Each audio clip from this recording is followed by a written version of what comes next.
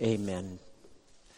To Jesus be the praise. To life-changing, grace-giving, all-forgiving Jesus be the praise. Father, please, by your Holy Spirit, now draw us to Jesus even more. We wait for your Spirit to speak, to draw us to him, to the living God, Father, Son, and Spirit. And because we are human, to Jesus, Son of God, King of Kings, Lord of Lords. Amen. Well, belated welcome to the new year.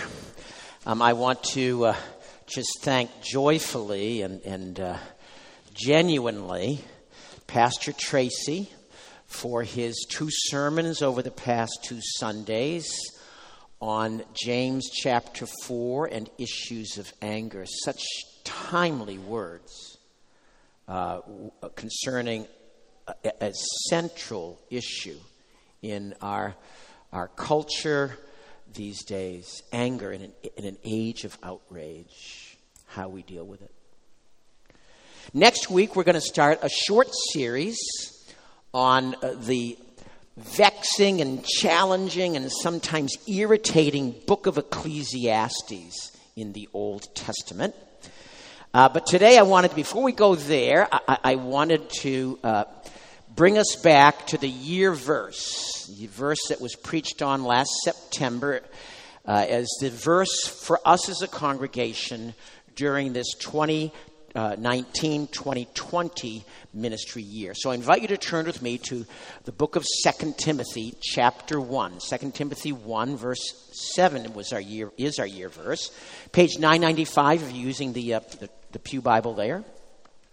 You know, I preached on this 2 Sundays in September 15, September 22. It was 119 days ago, September 15. So, I don't know if you know what the statistics say, but in a situation like this, you know, I preach a sermon, typically within an hour, say by 1 o'clock, you will have forgotten 50% of what I've said, which might not be a bad thing. Within a day, by tomorrow morning, you will have forgotten 70%. And by next Sunday, you will have forgotten 90%. So I have to be realistic. I have to assume that most of you probably, maybe, what's our year verse this year? And probably didn't remember what I said about 2 Timothy. We need this verse as much now as we did in September. The changes in our congregation, the changes culturally going on around us. We need this verse, strategic verse, because it talks about a spirit of courage and love and clear thinking. So, this one-off sermon here is a refresher sermon. Different angle I'm going to take on the verse. Some fresh content. It's all designed, though, to renew in you, in all of us, in us as a congregation, renew in us the power of 2 Timothy 1, verse 7. Now, in just a minute or two, I'm going to read it in its context. So I'm going to read verses 6 down through verse 9. But let me platform the text before I read it. You have before you, opened here on your smartphone, you have the last letter of the Apostle Paul. This is it. This is his last writing. And he's writing this in prison. He's been in prison before, and he's written letters from prison before. But he's always been released from prison. But this time is different. It feels different. The situation, his circumstances are different. Paul knows it's different. So at the end of this letter, he writes this, 2 Timothy 4:8. Timothy, I've fought the good fight. Notice the past tense, the completed sense. I've fought it. It's over. I've finished the race. The picture there is God setting out a track for Paul to run. And he says, and I've done it. I've crossed the finish line. I've kept the faith. And now, as I approach death, the prize awaits me, the crown of righteousness. Paul knows his time is up.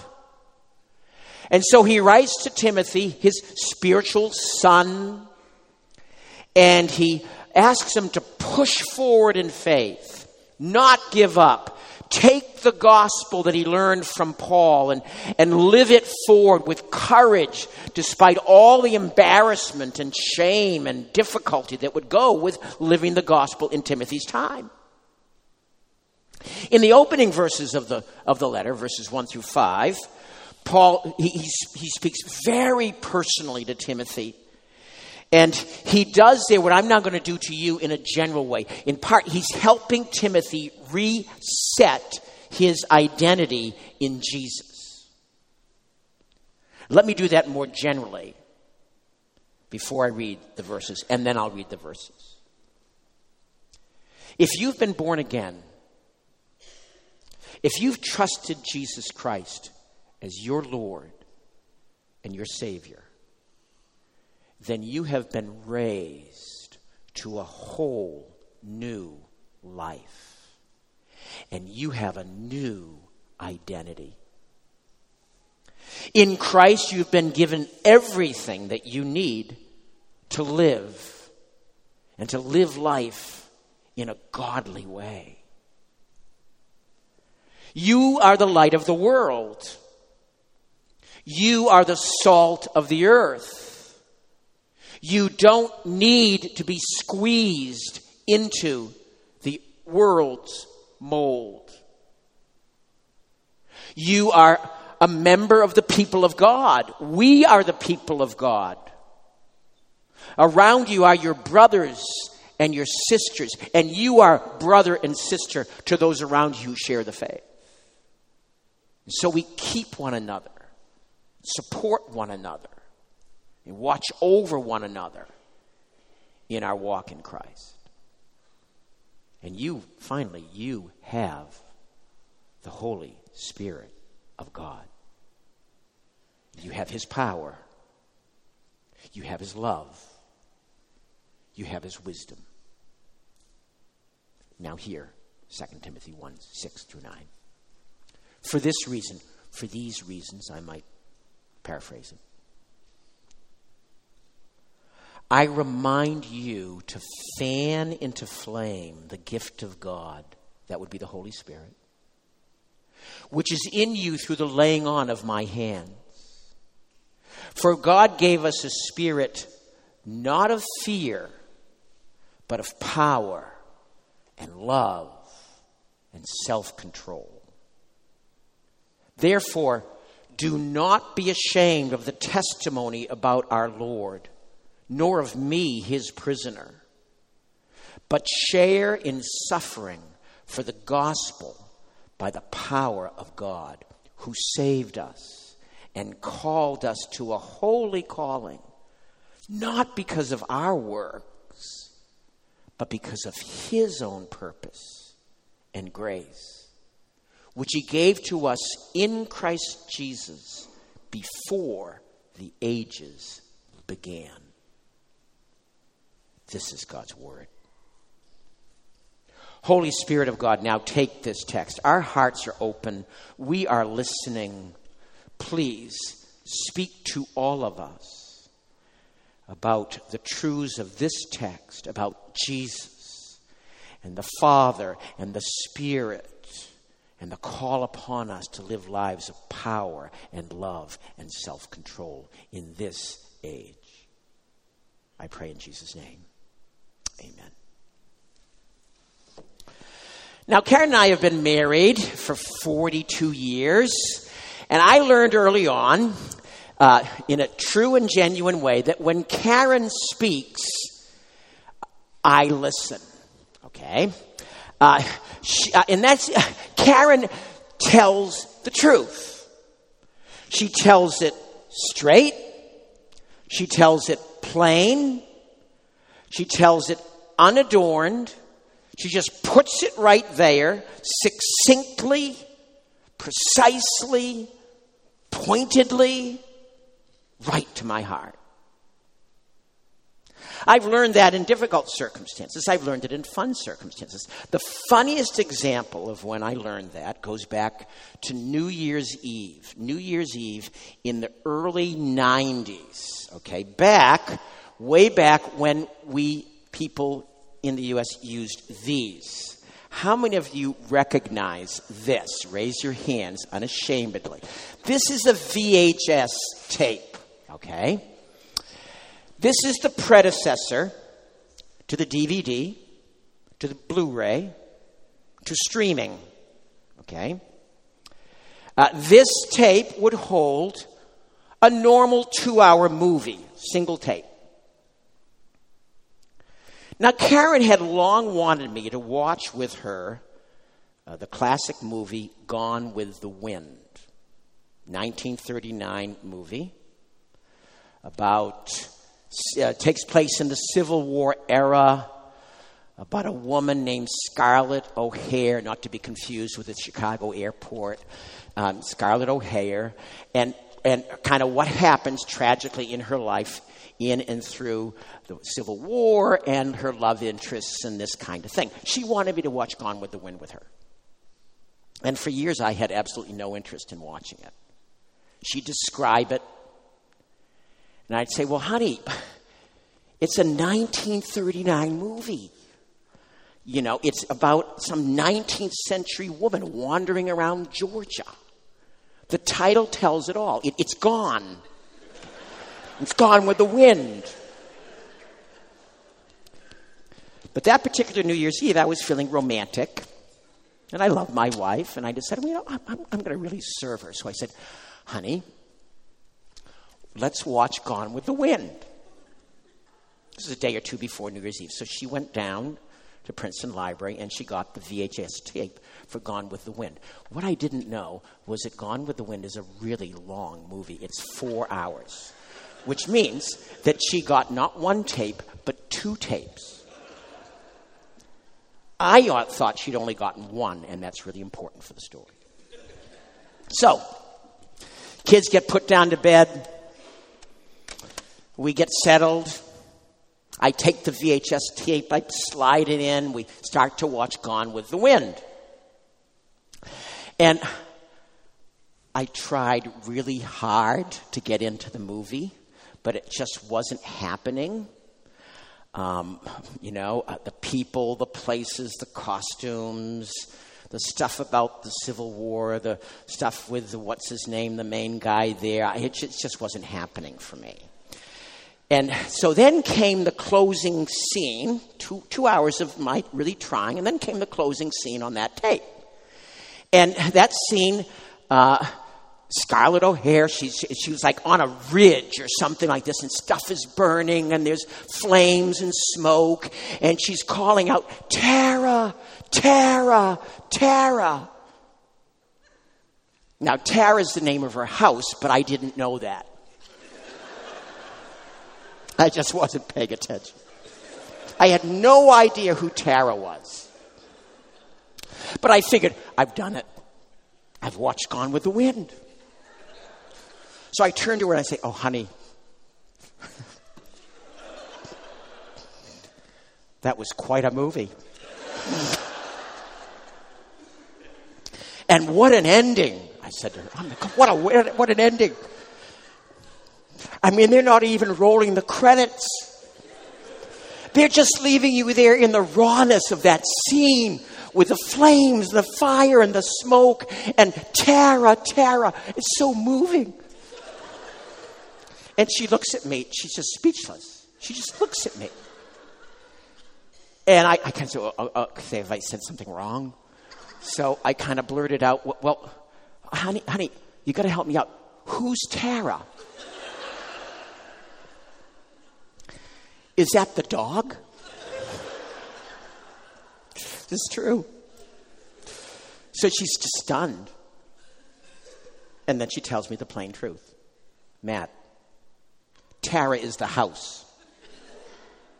This is not the end of the movie. There's another tape. You're only halfway. You have 2 more hours. Karen tells the truth. Straight, plain, unadorned. So 2 weeks ago, she said to me, the best book I've read in 2019 is a book called The J Curve. Here it is, The J Curve, written by Paul Miller. J, as in Jesus, the letter J, Jesus. J as in, you start here at a point in life. And then you, like a J, you descend down. You descend down maybe because of your sin, maybe because of suffering, maybe because of difficulty, maybe because of the calling and the challenges of love. You descend down.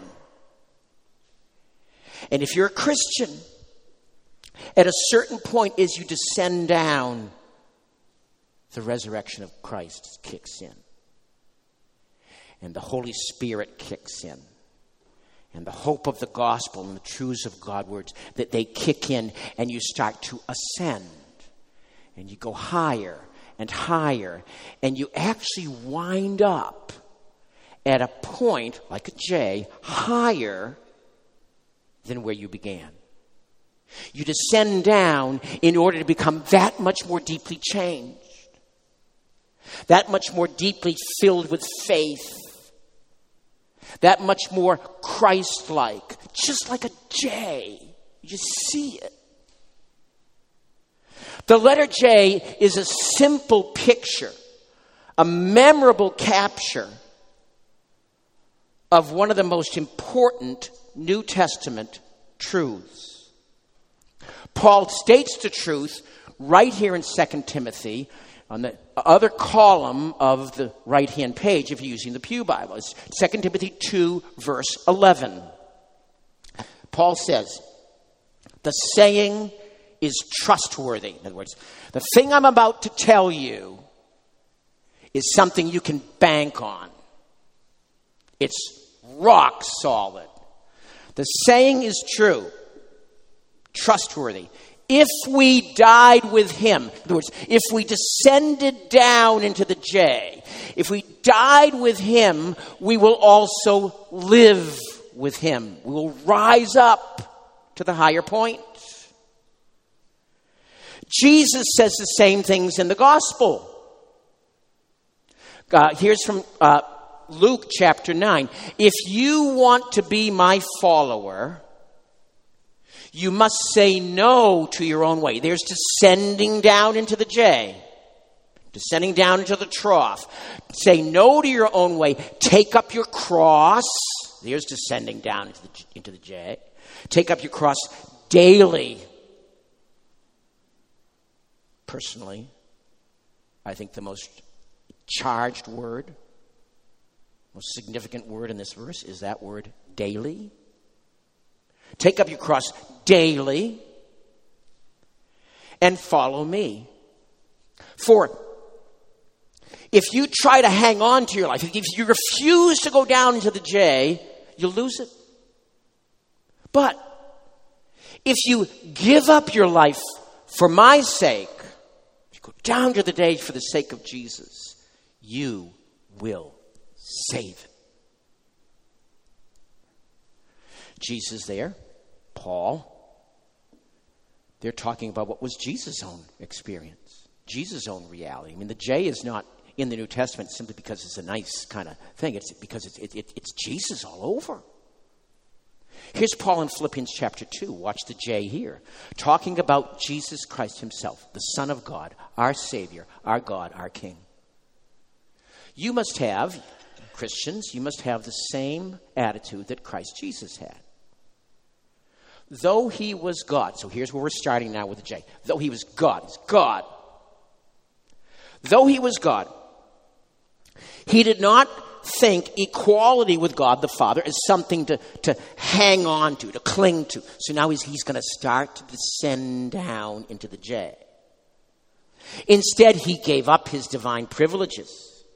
He took the humble position of a slave. This is a deep J. And he was born as a human being. For God, this is a really, really deep J. And when he appeared in human form, he humbled himself in obedience to God and died. Well, this is a really deep J, and it's even deeper. He died a criminal's death on the cross. Now watch the J come up. Therefore, God elevated him to the place of highest honor and gave him the name that is above every name, that at the name of Jesus every knee should bow and every tongue confess to the glory of God the Father. Every tongue in heaven and earth and under the earth confess Jesus is Lord, to the glory of God the Father. So, J. Now, don't misunderstand me. I'm not saying that Jesus' J curve and our J curves are alike. They're the same. There's a similarity there, but they're not the same. Let me quote from Miller and the book, The J Curve. The J curve is the shape of the normal Christian life, and that's true. Jesus, Luke 9, take up your cross daily. This J curve pattern should be playing out in a Christian's life all the time. It's the shape of the normal Christian life. Our lives mirror Jesus.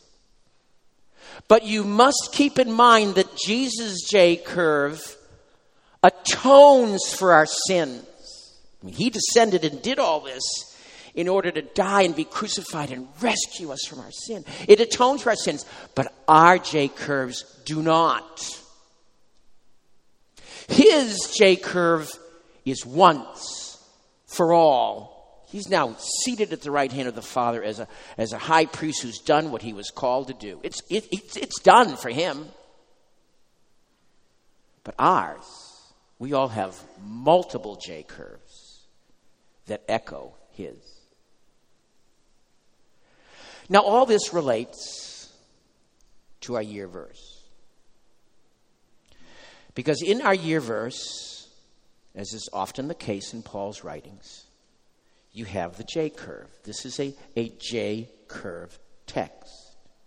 I want to take the J curve and I want to place it on top of 2 Timothy 1:7 and show you how this text can help us with one of the most vexing issues, persistent problems that you and I face in following Jesus today. And that issue, that problem, is embarrassment about Jesus.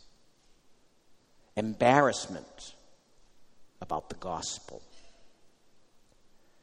Being embarrassed about telling people the good saving news of Jesus. Being embarrassed to identify yourself with Jesus and his people. If you go back to 1995, those of you who were alive again and Christians will remember the premier Christian contemporary music group DC Talk. 1995 was the year of their best known song, Jesus Freak. And here is the lyric, the refrain from the song. What will people think when they hear that I'm a Jesus freak, when they find out that I follow Jesus, that I trust his gospel? What will people think? What will people do when they find out it's true? There's a cultural bias, a cultural force against being a Christian today. And it is stronger today than ever in our particular world. So let's see the J curve, 2 Timothy 1:7, and see how it can help us with this fear of the gospel. First half of the J curve. Paul helps Timothy see his heart problem. Look at the text. Paul writes to Timothy, God gave us a spirit not of fear. So that's the first half of the verse, and that's the descent down part of the J. Timothy had a very real problem. He struggled with fear, with cowardice. God has not given us a spirit of fear, Paul writes. Now, that's not a throwaway line for Paul. No line in Paul is a throwaway line. You don't say something like that unless there's a situation that calls for it. I'm not going to say to you, hey, watch out for the hot coffee, if there's not someone walking behind you who's carrying a tray of hot coffee. It's just not the kind of thing you say unless it's a situation. Same thing here. Paul's saying this because Timothy's struggling with fear, and he's struggling with a particular kind of fear. Because the word that's translated fear here is not the normal Greek word for fear. Paul uses it only here, and it doesn't really occur elsewhere. A related word appears a few times in the Gospels. Let's look at one of those instances. It's Mark 4:40. The story here, what's going on, is Jesus is in the boat with his disciples crossing the Sea of Galilee, and they're in the middle of a storm. Jesus is asleep. The disciples are freaking out because of the storm, and so they wake Jesus up to do something. And he says, why are you so afraid? There's the closely related word, afraid. Why are you so afraid? Do you still have no faith? And that's an exquisite illustration of the particular sense of this word, fear. The distinct meaning of this fear word is a state of fear because of a lack of moral strength or faith. Faith is in short supply with those disciples in the boat. And Jesus rebukes him. You're fearful.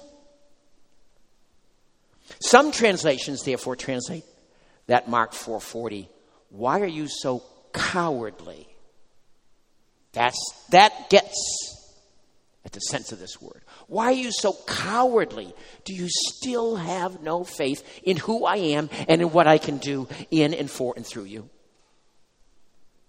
Now, there were plenty of reasons why Timothy should be nervous about his faith and cowardly about his faith. Paul mentions some. Look at verse 8.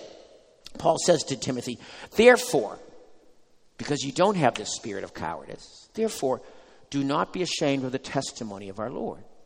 There's the first reason. The testimony of our Lord. In other words, the message about Jesus. The message itself. The gospel. Which includes things like crucifixion. Back in the first century, crucifixion was an abhorrent idea. You just didn't talk about it. It was so gruesome. Crucifixion, death, the shedding of blood, divine judgment falling on Jesus to rescue people from hell, divine wrath and hell and judgment and blood and death. These concepts didn't go down well in the first century, and they don't go down well today. It just rub human beings the wrong way. Paul goes on, don't be ashamed of the testimony, and don't be ashamed of me, his prisoner. It's not just the message itself, it's the dangers, the baggage, if I can use that word in a very strict sense, that goes with it. I mean, Paul is in prison. That was not a glamorous thing. That was not a feel-good thing. That was a shameful thing. And so Timothy might be sitting there saying, there's no way I'm going to identify with the gospel right now, because people might say, well, do you know Paul, the one in prison? Are you one of them? Are you with him? Reasons again to be embarrassed and shameful and timid about the gospel. And that was then, and that is now.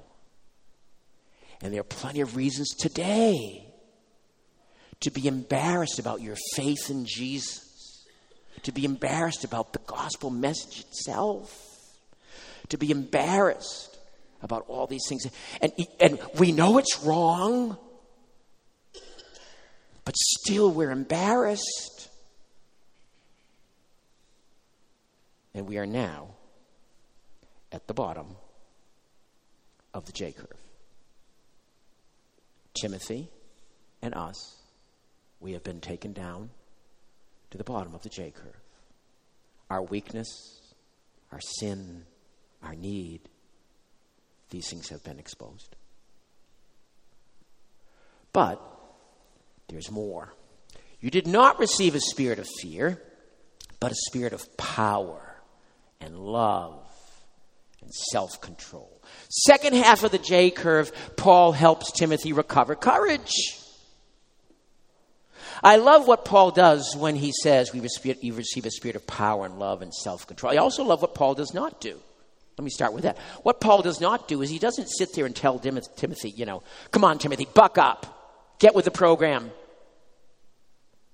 Be obnoxious and just go out there and just open your mouth and say something about Jesus. Will you please just do it? He does not do that. Instead, he tells Timothy, well, because you have the Spirit of God, you have through that Spirit the ingredients, the 3 ingredients that you need to overcome that kind of fear, that timidity, that cowardice. First of all, Timothy, you have courage, spirit of power, spirit of conviction, spirit of resolve. In other words, Timothy, you can do this. And you can do this reasonably well, as he will develop later. And that's the place for all of us to start. When it comes to any sort of cowardice about the gospel, believing that we cannot share the gospel, that there's no way I could ever let so-and-so know that I'm a Christian. When we start to talk that way to ourselves and believe that, those are lies. Let me push this down into specifics. We're all human beings here. I hope all of us are Christians. If you're a human being and a Christian, then there is, I guarantee, there is someone in your life with whom you have not been straightforward and unadorned about your faith in Jesus or about the gospel of Jesus. Someone that you've been too frightened, too nervous, too timid to let them know. And you may think, there's no way I could ever share the gospel with that person. In fact, let me pause right here like I did in the earlier service. Let me give you 5-10 seconds to think of the name of a person in your life, friend, family member, co-worker, neighbor, someone with whom you have not yet been straightforward about Jesus. Who is it?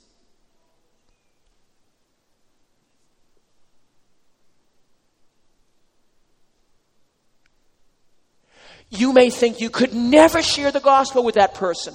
Or if you did, it would be it would lead to so many problems. What Paul is saying here is you have not received a spirit of fear. You have received a spirit of power, of resolve, of conviction, of courage. You can share Jesus with that person. Second, you've received a spirit of love. In other words, secondly, you have compassion. I mean, no one is served when you ram the gospel down a friend's throat. But Paul's saying here, you can talk about Jesus for the best of reasons. love. I remember, I could never forget, the worst moment of my ever talking to anyone about Jesus. I was a young Christian. That doesn't suggest, therefore, that as an older Christian, I have it right. I don't. But this is the most tragically consequential moment. I was a young Christian, very enthusiastic about Jesus. I guess as I am still today. Jesus is my life. And my father, Italian Catholic, he was not happy at all with my new faith. And so we were talking about the gospel. My dad was the kind of person, he'd walk in a room and like everyone would just turn to him. He's just this huge presence. So we were talking about the gospel, and he just, there was no way he would even wanted to begin to think about the gospel. And I was getting more and more frustrated. And I was like 19 years old, and I knew how to do the anger thing really, really well. I still do. And I was just getting more and more frustrated. And finally, I said to him, and I thought I was doing God a favor. I said, "Well, Dad, you're just going to hell." Oh, my. I didn't realize until like the next day what a stupid move that was. It took 30 years to undo that. My dad told me at that point, never talk to me about this again. And he meant it. And it wasn't until about a year or so before he died that he changed that. And he then heard the gospel and he became a Christian. It's another story in itself. Very moving story. But, for 30 years, because of my stupidity, I didn't do it out of love. I did it in order to, score a point in the argument, put my dad down, get angry with him. You don't have to share the gospel that way. You have the spirit of love. You can listen to someone. You can understand their concerns. You can understand their reluctance to share the gospel. You can understand their obstacles to faith. You can understand their pain. You have the spirit of love. Finally, you have the spirit of self-control. Now, this word here, this is a really difficult word to translate. And, you go to different translations and they're kind of all over the map with it. It's a very distinctive Greek word. It has a kind of a cultural Greek concept to it. So it's really hard to bring it over into English. Different translations handle it like self-discipline or self-control, like here. Others will say sound mind, sensible thinking, sound judgment, prudence. I'm going to go with clear thinking. As Christians with the Holy Spirit, we have the spirit of clear thinking. We're able to think about things with the help of the Spirit. We're able to think with wisdom and insight and knowledge and planning and understanding and practical skill and humility and input from others. This is the kind of thinking that doesn't get carried away in the moment, doesn't act in reaction mode, and that sees the person and the situation the way God sees it. You have the spirit of clear thinking. And sometimes it may require getting input from others, praying through something patiently, searching Scripture, but you have the spirit of clear thinking, of power and of love as well. It's no wonder that Paul goes on then in verse 8 and says to Timothy, therefore, don't be ashamed about the gospel of Jesus, about the testimony of our Lord. Don't be ashamed about it. The world needs Christians today more than ever. The world needs us to work against evil, injustice, Next 2 Sundays, typically, annually, we take the next 2 Sundays one at a time, and we pray around some major injustices in our world today. Next week, abortion. The week after that, actually, I got it reversed. Next week, racism, and the week after that, abortion. The world needs us to work against these things. The world needs us to work on a personal level against things like resentment and promiscuity and selfishness and pride and greed. But the world also needs us to work against what has been called gospel poverty. Cluelessness about what it means to be a Christian. Cluelessness about what the gospel is. Cluelessness about why Jesus came to earth and what he did and why. Total cluelessness about those things. The world needs you and me to not be ashamed about the message of Jesus. The world needs you and me to live in the spirit of power and love and clear thinking. So now we need to pray. I'm going to pray for you. For me, and I'm going to pray for that person whose name you identified about 10 to 12 minutes ago. Let's pray together.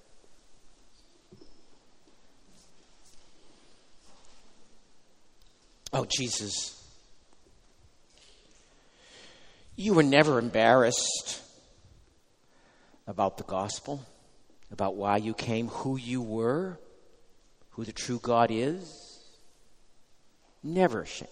I mean, you may have been tempted, but you never gave in. Praise be to your name. And so now I pray for your spirit, the spirit of power and love and self-control. I pray for your spirit to fill us corporately and individually so that we would not be ashamed of the testimony about you.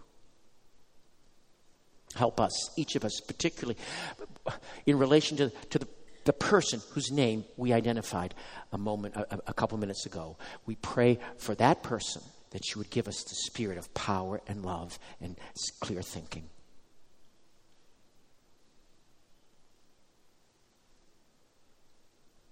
And we pray these things for the name and the glory of Jesus Christ. Amen.